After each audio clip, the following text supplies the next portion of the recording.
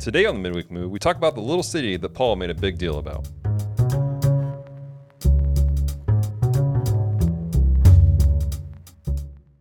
Hello and welcome to the Midweek Move, the podcast where we take a look at the scriptures line by line, verse by verse, and we ask ourselves, what does it mean in context, and how does it actually apply to our lives today?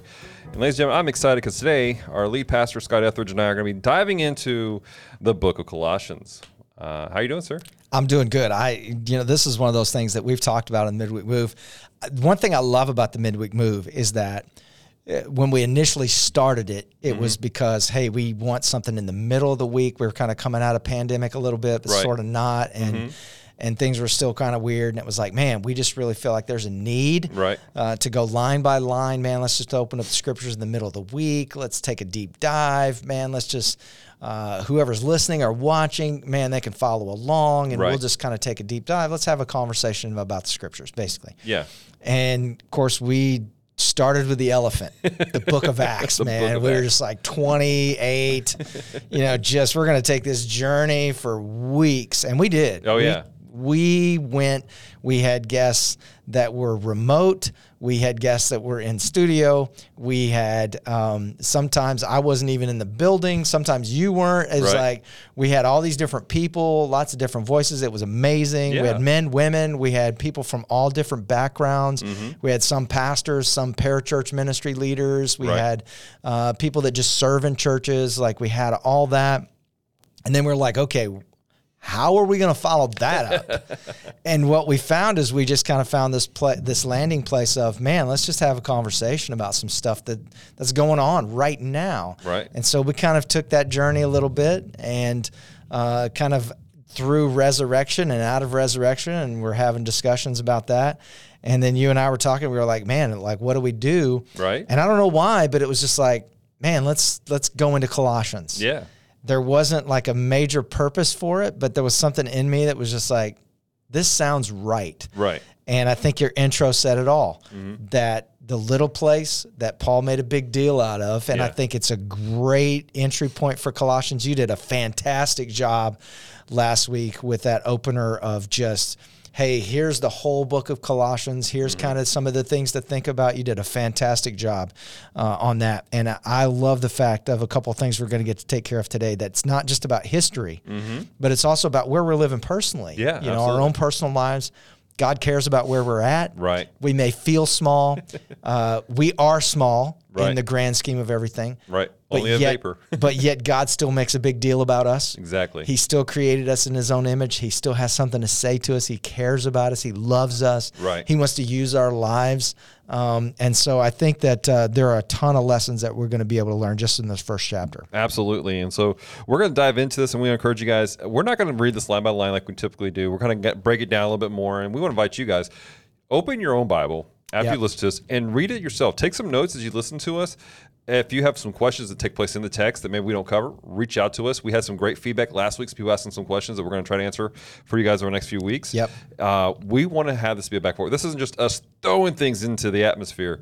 We want to do life with you guys. We want to communicate with you. We want to help you take your next step with your relationship with God. You know, one thing that I do, Dallas, especially like in Bible study podcasts and stuff like that, is I just listen to it. Right off. Sure. And if it's on a book, I don't necessarily follow along line by line. I just listen, take it in, and like you said, I take a few notes. Then I go back and read it for myself with the context of the notes and what was being discussed, and that seems to bring out a lot more to me when I read that. Totally.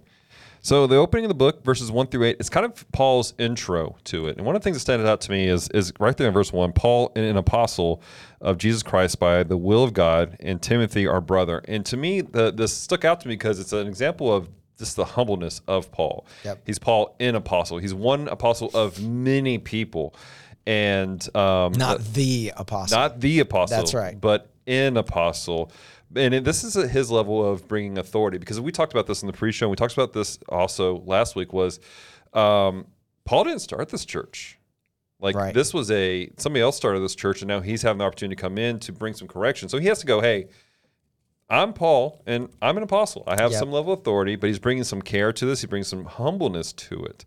And you have opportunity. You go into places that aren't necessarily your house.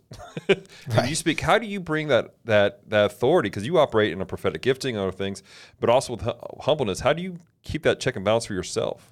Yeah, I think for me, when I go into a place that's maybe not the healing place, or I go into a church, or and you know this, that I have served in different areas of leadership for other churches, not on staff or anything like that, but more of like an advisor. Right. Hey, would you pray about this? Or whether it was a personal relationship with a pastor, maybe. Right. Hey, I'd really love to use you as a sounding board. And anytime that I go in, one thing that I never try to do is go in talking. I always try to go in listening. And I think that even Paul in this letter, it's things that he's heard. Yeah. You know, a lot of times when we read Paul's letters, one of the things he says a lot is that I have heard. Right? Yeah. And what he's saying is, I have been listening to how you've been serving the Lord. Right. People have been testifying. They've been talking about what God is doing through you. And also they've been talking about how you've gotten off path. Right. Yeah. And I think that sometimes we look at Paul's letters and we tend to think, man, he's just coming in and he's talking right away. But he has always listened first. Right. Before he sends a letter. Exactly. He's already heard. And so I think it's important that when you talk about humility, he's not coming with the business card going, I'm the apostle. Right. He's simply almost giving them an indicator of what this letter is, how this letter is going to unfold. Yeah, totally. Because he doesn't use this same terminology in every single letter. No. Now, he does use it a lot. Yeah. But he doesn't use it in every single letter. Sometimes it's Paul, a bondservant, along with so-and-so, so-and-so, and so-and-so. Right. Sometimes it's Paul, an apostle. Sometimes it's Paul, a brother. Right. And it's almost like he's given an indication in the writing of, hey, I'm coming to you. I'm going to cheer you on. Yeah. We're buddies. We're friends. I'm in this with you. It's a bondservant. And then other times, it's like Paul, an apostle. Hey, I love you guys, but man, there's some things that I'm going to have to deal with in this letter that are going to help you. Totally. And he's kind of giving them an indicator. And I love the fact that he says, and Timothy, our brother. You know, you and I talked about this pre-show, is that a lot of people believe that Timothy was actually the scribe for this letter. Yeah. And that's one of the reasons why Paul just doesn't mention Timothy, because everybody knows who he is, because not everybody did know who Timothy was. Right. Now, there were regional knowledge of Timothy, but not everybody knew who Timothy was. He was a younger guy. Paul was raising him up. He was a spiritual father to Timothy, Paul was. Right. And here he says, and Timothy, our brother, almost giving an indication of, hey, I'm saying these things, he's writing those things. Right. And so that would make a lot of sense to me, that Timothy was the scribe of this actual letter. And I know there's some contention of, you know, was this Paul? Was it not? Was this? And you covered it very clearly last week that, yes, we can't say with 100% absolute, but if it's not 100%, it's 99%. Yeah, this the was evidence Paul. is there. That's right. The writing style, the wording, a lot of the things he talks about. Right. In the original language, a lot of that is the same original language in a lot of his other letters. So I agree with you. The way that he intros this is, it seems simple and we could read right past it, but if you really look at what it's saying, there's layers upon layers just in his introduction. Absolutely. Just in that one sentence he's saying. We could probably do a whole show just on this intro that he has here. No doubt. About who they are. Because he's not just talking about himself, but he's also admonishing who they are as individuals. He's proud of their faith. He's proud of what they've been doing. Yep. And then he goes on from doing that to encourage them to continue to grow. Verse 12 specifically, he says, giving thanks to the Father who has qualified us to be partakers with the inheritance of the saints. I want to ask you a question about this, because this is part of his encouragement to them. Why is Paul giving thanks to God who qualified the people? Like, why are we giving thanks for God qualifying these people? Well, it goes back to Paul's, not routine, but it goes back to Paul's, I don't know what the word is, but the way that he always dealt with people, it didn't matter if it was bad or good. He always gave thanks to the Lord. Right. Always. Intro, ending. Right. It was always grace to you. peace be to you. He Right. ends it, grace to you, peace be Exactly. to you. And in between those bookends, there's always thanksgiving. Yeah. Because he's the same guy Right. that's saying, in everything give thanks, Right. for this is the will of God in Christ Jesus. He's modeling that. Exactly. And so when he begins to give thanks here, and again, this kind of goes back to what's going on in that area. You know, Colossae, possibly and most probably the smallest city that he's approaching as far as speaking to, Right. from everything that we can see. Sure. It seemed minuscule. It seemed very insignificant. It wasn't the Ephesus. Right. It wasn't Philippi. It wasn't Corinth at Right. all. It Right. was not this major port, and all this stuff is happening. Now, historically, it does say that it was prosperous at one time, but Right. not a mega city. Correct. It never was this mega hub. And, you know, in my study, one thing that I thought was interesting is that they were famously known for their fabric dye, Right. which was a huge deal back then. Yeah. You didn't just dip fabric in something and be like, there was a process to it, Right. which, by the way, you can take the word sanctification and you can take the word washed by the blood, goes all the way back to the Old Testament that's Hebrew interesting. terminology of being dipped, Really? the fabric being dipped, and the dye would get into the threads of the fabric, and it could not be taken out. Wow. That it was dipped in that dye in such a way that it immersed every single thread of that fabric or that garment. And that's where we get the washing of the blood, Oh, that's so being interesting. washed in the blood, dipped. Right. Well, they're known for that. Yeah. Yeah. Colossae is known for this. So when Paul's talking to them Right. about preeminence, about sanctification, about Jesus being the preeminent, about everything being focused on Jesus, about the blood of Jesus, Right. it literally goes back to even what this city is known for. Right. Because again, that wording goes back to that same thing. When he talks about being immersed, when he talks about the word fullness, all those have meanings in the Greek, and then even going back to the Hebrew, Right. that would make sense to these people because of where they're from. Totally. And I think we forget God speaks to us in terminology that makes sense to us, Yeah. because we're from Shreveport, Louisiana. Exactly. Right? So we're reading something and the Lord shows us something in it. And sometimes it will have to do with your region, your city, something that makes sense to you. Totally. And God is so good that way. And so when he's giving thanks, it all goes back to not just who they are as people, but where they're from. Where did they get the gospel? Right. Right. So we've talked about Epaphras bringing the gospel. He brought the gospel there. Right. What? Not absolute, but possibly he heard Paul's message in Ephesus, Acts 19. Right. Right. So he hears that word, boom, he comes back, brings the gospel, which goes back to what you said. Paul didn't necessarily bring the gospel here, but he's an influence because he had an influence on whoever did bring the gospel. Exactly. He was a spiritual father, quote unquote, Right. to that person who brought the gospel. And so, and then last, again, not hearkening back totally, but you did talk about the Gnostics last week and Gnosticism and kind of what was going on. And so in verse 12, when he's saying, giving thanks to the Father who has qualified us to be partakers of the inheritance of the saints in the light, which in the light to them with the what we would probably consider New Ageism of Gnosticism Right. and mysticism, light was a word that could be misconstrued to actually those who were functioning in darkness. Right. And that's why he delineates saints. He says saints, Right. believers, Right. those that are blood-bought, sanctified, Right. rather than a New Age mysticism of light, Right. angels of light, right?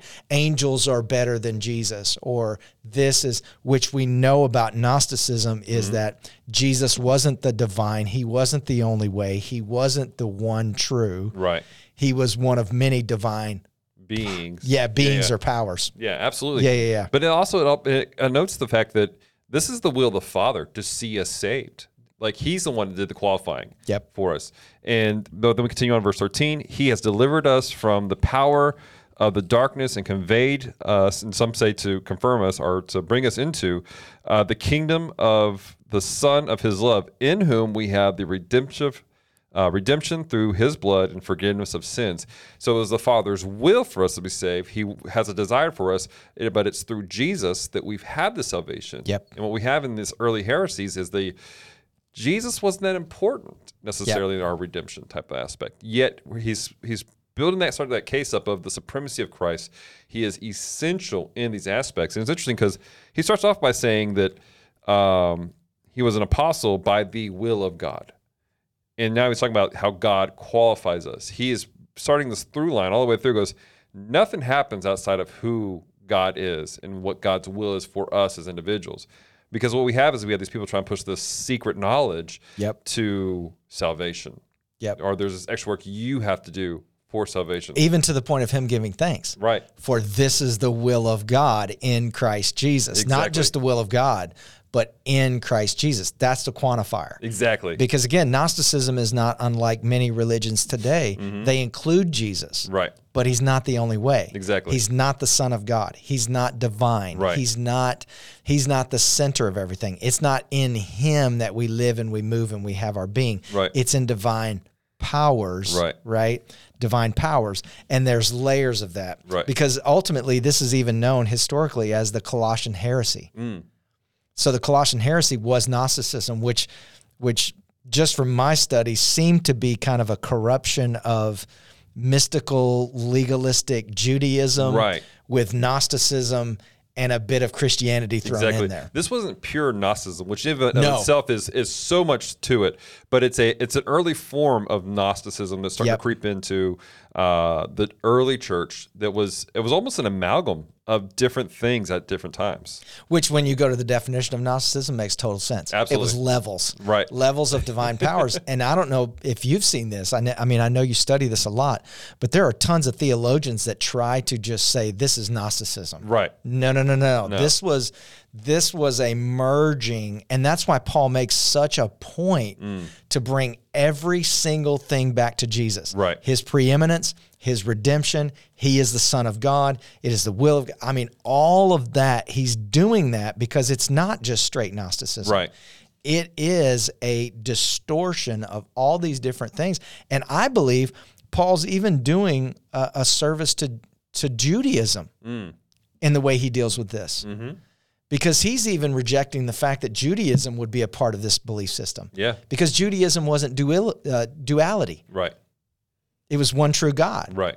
It's not dual gods. There aren't multiple gods. There isn't, it's not gods plural. It is the one true God. Right.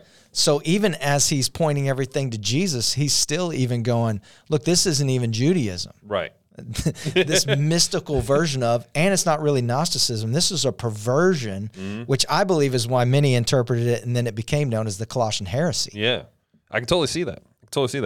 So he's started this whole thing, and now he's starting to lay out this thing, because one of the big complaints that are one of the big heresies was the devalue of who Jesus is, which we have that a lot today. Oh. There are a lot of I would call cults who they devalue the position and authority of Christ in the church and in the lives of the believer. And here Paul, he's actually answering that. He goes, let me show you how big of a deal Christ is. Yep. Jesus is in life. And so 15 through 17 is what we call would be the supremacy of Christ in creation. Now you had some thoughts on verse 15 specifically with that. Yeah, where it says he is the image of the invisible God. Now we could kind of read past this and go, oh, that's kind of a cool saying. But when we realize that the word translated image, the ancient Greek word is like icon, E-icon, E-I-K-O-N. And that is expressed in two ideas, likeness and manifestation. Right. So likeness is kind of in the image like that's on a coin, right? Or maybe a reflection in a mirror. Okay. Where manifestation, with the sense that God is fully revealed in Jesus. He's not just a reflection, but he is fully revealed. So when it says he is the image of the invisible God, when he says the invisible God, they know who he's talking about. Right. Because again, he's making no bones about, he's not into plurality. Right. He's not into multiple gods. One true God coming in the form of Jesus Christ. And when he says the image of the invisible God, then boom, the Greek words immediately, okay, he's not just talking about a reflection. Mm-hmm. Now, he is talking about that, the likeness, but he's also talking about the manifestation of Jesus being revealed as fully God. Right. And that wasn't just an idea that was different. That was, again, they had convicted Jesus. They had thrown accusations at him that he was blasphemous, that he would say those things. Right. That he, not only was he sent by God, but the Spirit of God fully indwelt him. Right. How dare you say that? And Paul's going on to say, no, that's the truth. Right. This is the full image of the invisible God. So good. And when he says the invisible God, I mean, I know he's writing to believers, but that almost gives the context that he's trying to reach out beyond that to those who maybe believe in God, but not the one true God. Exactly. There's another interesting aspect there where he calls Jesus the firstborn over all creation. Now, we not to be construed with saying that Jesus is a created being. He was not. We know That's the beginning was the Word was with God, the Word was Jesus, or was God. But firstborn over all creation, this speaks to the Jewish audience. When they read that, they go, firstborn son. They have the priority in all the blessings. Everything that is the Father's is the Son's. Again, this reinforces the aspect Jesus is not just some guy. He's not just a created being that's out there that did some good stuff. He is the firstborn, which means there's a authority that comes with that, within everything. And then he goes into it, for by him all things were created that in heaven and earth. And he continues on with some other stuff, but in Jesus, everything was created. Nothing else could be done. And again, the early heresy was saying that, well, there were angels that were involved in the creation of the earth, and these spiritual beings were doing stuff. And it almost comes into some modern Wicca stuff where we're worshiping creation.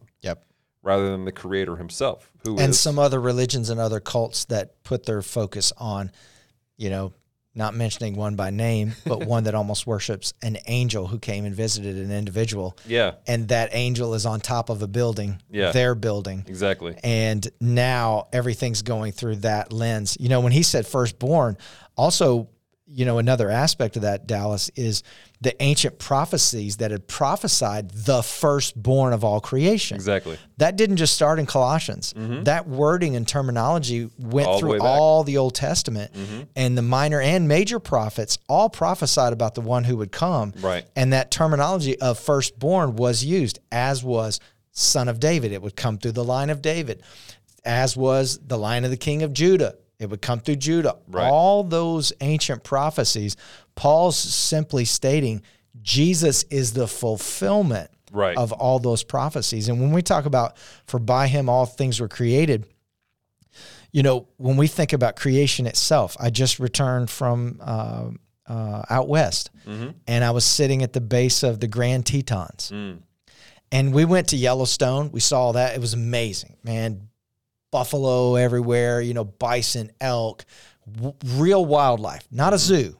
Don't get out of your car. Because a lady actually got killed while we were there. She thought, oh, look, this is a Disney buffalo. Let me walk up to him. He's going to talk to me. Really, I think that things like that have misconstrued people's minds to think that animals are humans. This is not Pocahontas lady. And she got up to like 3 feet, and it came at her and ended up killing her. Well, when we think about, like, Yellowstone was beautiful. It was absolutely beautiful. But there was a lot of activity going on. There was a lot of stuff. We get to the Tetons. And someone from Montana had told me before we went there, if you go to the Tetons, I'm just going to tell you, when your feet hit the soil, you're going to feel like the presence of God. And this person, I'm not even sure they were a believer.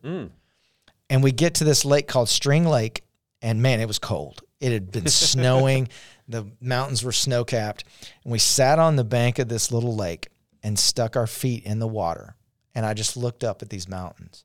And I was like, how in the world could anyone sit here and look, just take a moment, not just to swim and walk by this, but take a moment and look at all this and go, there's not a God. Like, I don't know. And so when you said, hey, we're going to do this, and then Colossians 1 was going to fall right here, that's all I could think of. For in him all things were created, not just the beings, but in all things. And then I began to think about, there are more insects in 1 square mile of land than there are human beings on the entire earth. 1 square mile. A single human chromosome contains 20 billion bits of information. Like a single chromosome, 20 billion bits of information. If written in an ordinary book in an ordinary language, it would take about 4,000 volumes. Wow. For one human chromosome. So when Paul says, again, he's bringing everything back to Jesus, and he really is trying to get them to see the enormity of not just creation, but how badly they have been deceived. How minimalistic the Gnostics had made God. Yeah. And how trivial they had made God. Right. And now he's bringing them back to the expanse of how enormous God is. He's almost looking at them going, how minimized has your faith become? Right. Like you have brought God down to this, and God is this massive expanse. Look at what he did fully through one person. Yeah. That was prophesied. Yeah. The ancient prophecies prophesied he would come. And so awesome. Oh my goodness. It's crazy. And then he goes on verse 18, and he is the head of the body, the church, who is the beginning, the firstborn from the dead, that all things he may have preeminence. What is this telling us about Jesus' role in the church itself? Yeah. So, in Ephesus, in Ephesians, it talks about the fivefold ministry. It talks about the body. Right. It talks about who is the head of that body. Mm-hmm. We are the body. Jesus is the head of that body. Mm-hmm. This goes all the way back to the vineyard, the vine, the branches. Right. Jesus is the vine. We are the branches. We have to stay connected to him. The Father is the vine dresser. He's over everything. Right. But we have to stay connected to the vine. So when it talks about Jesus being the head of the body, it's his body. Right. Like this right here, you're going to identify me by this because there are other people in the world that have my body type. Right. There are other people in the world who have tattoos on their body. Mm-hmm. There are other people who have markings on their body like I do. But when you look at me, you're not looking at all that. You're looking at my face. You're looking at my head. Right. That's the identifier of all that. And it's the same thing, is that when people look at the body, they don't see the body. Right. They should see Jesus. Exactly. He's the head. Right. And if he is the face and he is the head, then the body's minimalized. Exactly. In everything, because everything goes to him. And that's the best way I've learned how to describe it. That my identifier is my head. It's my face. Yeah. That's how people see me. And then my body is simply just a confirmation of this. Right. And so in the body of Christ, the way I see it is that we as the body, we're just a confirmation of Jesus. The fruit of the Spirit comes out of our life. That's just a confirmation of the head. Right. Right? The brain, the head, the face. And the head is what drives everything else. The head is the only reason everything else exists. Yeah. Right? Absolutely. So good. Man, there's so much here that we can go into, and try to make this a podcast. It's we're not 15 minutes, are we? I don't know what we're at right now. Verse 19 through 23 gets into an interesting conversation about Jesus' role in reconciliation, which again, this goes back to a conversation about how we are saved. Why is this the thing that takes place? Verse 19 and 20 it says, "For it pleased the Father that in him all the fullness should dwell, and by him to reconcile into things to himself, by him whether things on earth or things in heaven, having made peace through the blood of the cross." You had some interesting thoughts about the term fullness, which I want you to dive into, because that's a point of conversation about what does this mean, the fullness that dwells in that dwells, because there's even some conversation of that possibly this word of fullness is being used by the heretics to mean something else. Yep. What is this fullness? It was used by the Gnostics. The Greek word pleroma, I think it's Pleroma. And it was another way to say that Jesus is fully God, truly God, the fullness, going back to that word image, likeness, and manifestation. Right. But Pleroma was also used by the Gnostics to express the sum total of the divine powers. So they would try to use the same word to say, no, the different levels of powers, quote unquote, and Christ is just one of those, right? One of those levels. But in totality, pleroma. But when he uses this word, fullness should dwell, that word dwell in some terminology in Scripture means temporary dwelling. But in this particular instance, the root word means permanent dwelling. Right. He's saying Christ is the permanent dwelling Right. of the fullness of God. We won't be fully like him, fully, pleroma, fully, until we see him as he is, and we shall be known as we are, full likeness in his glory for all of eternity. That's when we get the fullness and the dwelling. Now we're indwelt by his Spirit, but there's not a fullness to that yet. There's not a totality to that yet. Why? Because there was only one who could have the fullness and the totality, and that was Christ. Right. The fullness of God, the manifestation of God here on the earth. Right. And so I think it's interesting that Gnostics would use that same word, and I don't think that was by mistake. But Paul points out that all power, singular, where Gnostics use plural, powers, Paul uses singular. Right. All power, definitive, Done. done, is found in the deity of Christ. Right.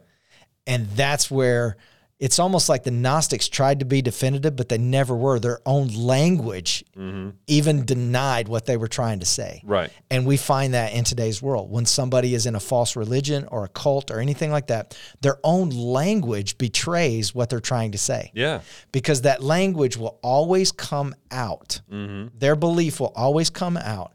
And that which is counter to the word of God will always be revealed in what they say, because out of the heart, the mouth speaks.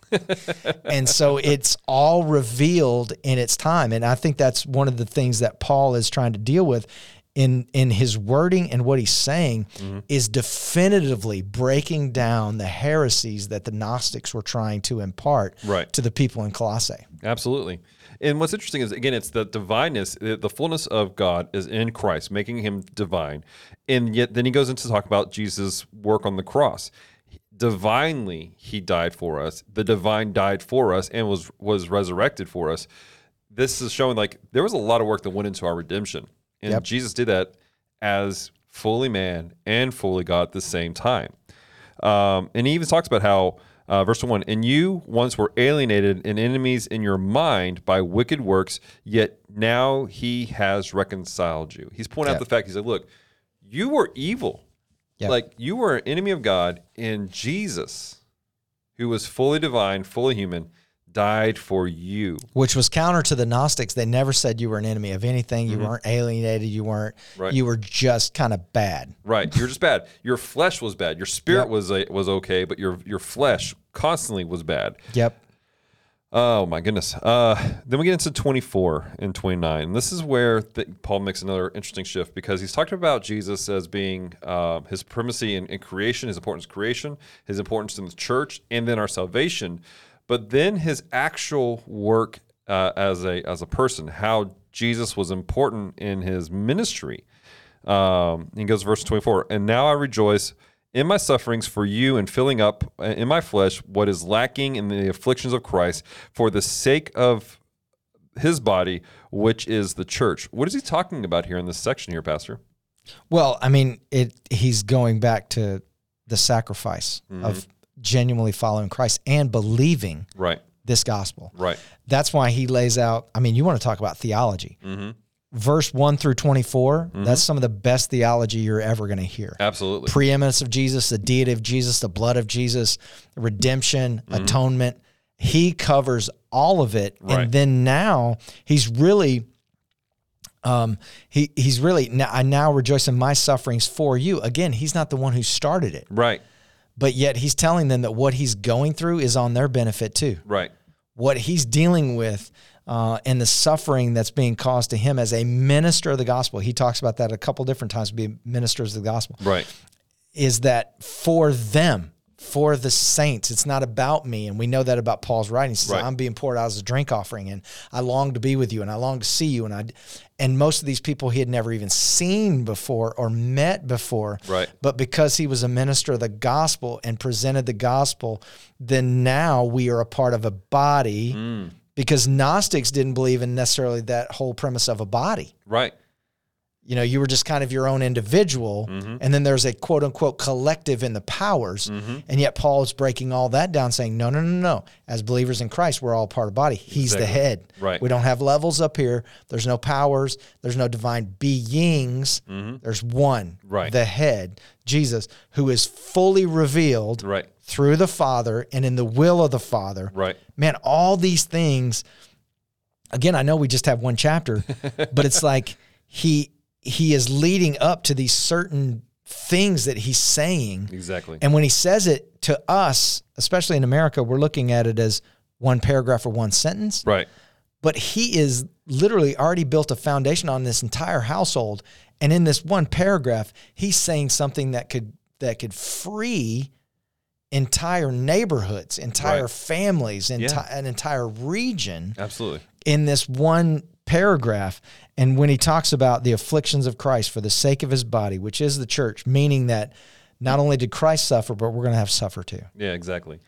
And when we do, we're not just suffering for nothing, Right. which was one of the things that the Gnostics also believed in, was almost like self-harm. Yeah. Flagellation was a big deal. It was all about self-harm for yourself. That's right. And Paul's like, that's not what the suffering is. And again, he's just laying the groundwork into like the actual conversation. When we get next week, when we get into chapter 2, he's going to really deal with these subjects, but he's laying down the groundwork. And again, I talked about this last week. It's not a matter of him just going, no, this is wrong, but he's going, let me show you the truth. And in this opening chapter, he's just laying down the groundwork of, this is the truth of who Christ is. Yep. His role in our lives and how things play out. He is important in all of creation. He's important to the church itself. He's important for your personal salvation. And he is important in my ministry. Yep. Because his suffering is the reason why we do this whole thing. And I love the fact he's not taking 14 chapters to talk about the Gnostics' theology. Exactly. He's simply laying out the theology. Exactly. And he's not talking about false gods. He's not talking about false prophets, false apostles. He's not talking about everything they're talking about. He's simply going, this is the truth. And I think what ends up happening with us, Dallas, is we end up getting in so many conversations. We're not even talking about Jesus anymore. Exactly. We're not even talking about true theology, biblical foundational theology Right.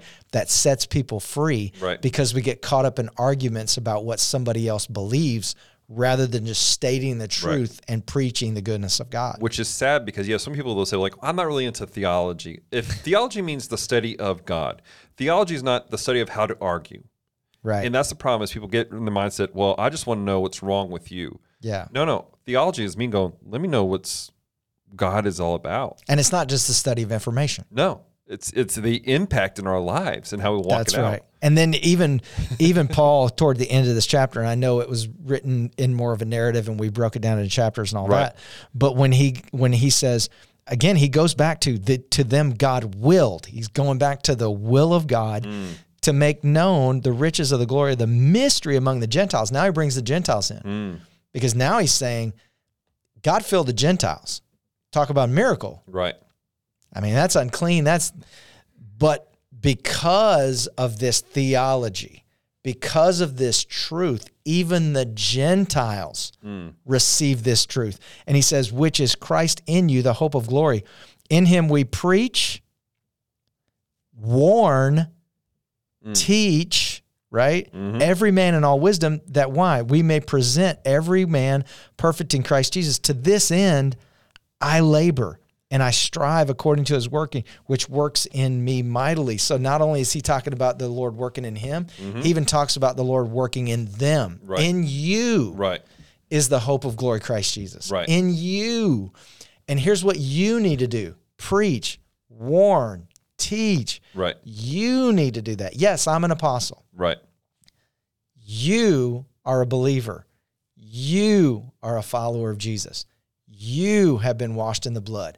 You have been redeemed. God willed it that you would have an opportunity to come into relationship with him. Yeah. God made an opportunity fully likeness and manifestation So good. through Jesus. Right. And I'm telling you, Colossians 1, theologically, yes, the Bible, the whole Bible, I get it. But man, there are just some times where maybe you forget, Yeah. and I'm like this too. I read something and I'm like, man, that was good, but I forget how rich, how deep, like even as we've been talking, and we both had prepared stuff, right? We're not just going in cold. But just as you and I were walking through this, man, it's like the Lord just reminding me of how deep, how rich, not just his word, but the theology, the foundational truths of redemption and sanctification and reconciliation and atonement and healing and sacrifice and suffering. Yeah. Man, suffering is horrible and nobody wants to do it. But when it's in Christ, we get to fellowship. We get to feel a part of that suffering and what it means to really be grounded in the truth and go through suffering and come on the other side of that suffering. So good. We get to fellowship with the sufferings. And when we get to fellowship with the sufferings, to me, that's when we fully understand the fullness of God. So good. The fullness of God, not just likeness, but manifestation. Yeah, absolutely. So good. Ooh, so what's your like, hey, this is my big takeaway for chapter 1. I feel like you're giving it, but what is your big takeaway? I don't know, man. I really here. don't. I don't even want to put it down as one thing. I think that the way that it unfolded and the way we've unpacked this definitely was inspired by the Holy Spirit. Oh, yeah. But I believe that the way we unpack this is like, this really is, yes, there's one truth that's all leading to Jesus, right? The fullness of God. Right. In the person of Jesus Christ of Nazareth. Right. That's where Paul's getting to. Yeah. He's like, this heresy that has come and you are hearing is the polar opposite of the truth. These levels, these powers, this, self-harm, flagellation, works, all this stuff, this mystical, legalistic Judaism with Gnosticism, with a form of Christianity and a form of godliness denying the power thereof, all that stuff. No. It is the fullness of God in Christ Jesus. And now in him, all of these things are available to you. So good. Now preach that, warn about this other, and then teach these precepts and these concepts. So good. For me, this is helping for me for a little bit as a young man. You've heard the story. New in the Lord, brand new in the Lord. I almost joined a cult as a young man. But then as I studied them out, as I looked into them, and I began to realize they didn't even match up this criteria. I hadn't fully read Colossians, but they were checking my spirit. But the reality was they had a corrupt view of Christ. They didn't see him as in the role of creation like they should. They didn't see his supremacy in the church as they should be seeing him. They didn't see him even in their reconciliation, their own salvation, in the work out of that sucker. It wasn't there. And so for us, whenever we're trying to find a place of fellowship, we're trying to find a place to connect. We would love for you guys to be here at the Healing Place. I really feel like we hit all these points real well here at the Healing Place. But wherever you're at, because we have a lot of people, man, we have people that listen to us. They're in Washington State, they're in Kentucky, they're in Arizona, all kinds of places, and you're trying to find a place. If the place you're fellowshipping does not hit these points, you need to ask yourself, is this a place I need to be? Because that is one of the biggest weapons of the enemy is the need for all of us to belong. We all have it. Yeah. And it wasn't given to us by the enemy. It was given to us by God. Right. We all have an innate desire to belong, to have relationship. And not just to belong, but to belong to something that's much bigger than us. Yeah. Where the Gnostic would come in and say, no, I don't want to be a part of something bigger than I am. I am. Yeah. Gnosticism, I am. Exactly. The gospel of Jesus, I am that I am. Right. You are not. Right. But because of me, you get to be a part of something so much bigger than you. Right. You're not the head, but you do get to be a part of the body. Exactly. And I think that, well, maybe that's my takeaway. I don't know, but I do know that A lot of people have been led astray out of that need to belong. Right. People have become what they were never created to be. Mm-hmm. They've been identified as something they were never created to be. Right. Because of a sense of belonging. Right. I need to belong. Mm-hmm. And because of that, you've had young men in inner cities become a part of gangs. Yeah. Because that's my family. Exactly. I want to belong. Mm-hmm. And that's where the enemy comes in and says, hey, if we can take advantage of that want to belong, we can get them to come in here, we can control them, Mm-hmm. then we can make them do whatever we want them to do. Exactly. And Paul is saying, I don't want you to do what I want you to do. Mm-hmm. I want you to do what the gospel says. Right. I want you to understand the truth. Right. And I don't want you to do it for me. Mm-hmm. I want you to just go out and tell the world. Yeah. Exactly. Just tell the world this truth. I don't want to control you. Right. I don't want you to walk around talking about Paul or preaching Paul. He said, follow me as I follow Christ. That's right. It all goes back to Preach Jesus. Christ and him crucified, Right. man, all day long. The power of the cross. But more than that, don't just preach him on the cross, but you preach him as resurrected. He is a resurrected Savior. And now you get to be a part of something so much bigger because now your spirit bears witness with his spirit that you are children of God. So good. Well, guys, there's a lot that's taking place today. A lot of great conversation. We hope it's encouraged you. It's challenged you. If we can pray with you, reach out to us. We want to hear from you guys. If we can help you take your next step with God, let us know what is going on in your life. Follow us on social media, Facebook. Just look for Midweek Move. And do us a favor. If you feel like this will encourage somebody, challenge somebody, share it out with them. Don't blindly share it out. Like, pray about it. Hey, who needs to know about this? Yep. And share it with them. Until next time, guys, have a great week.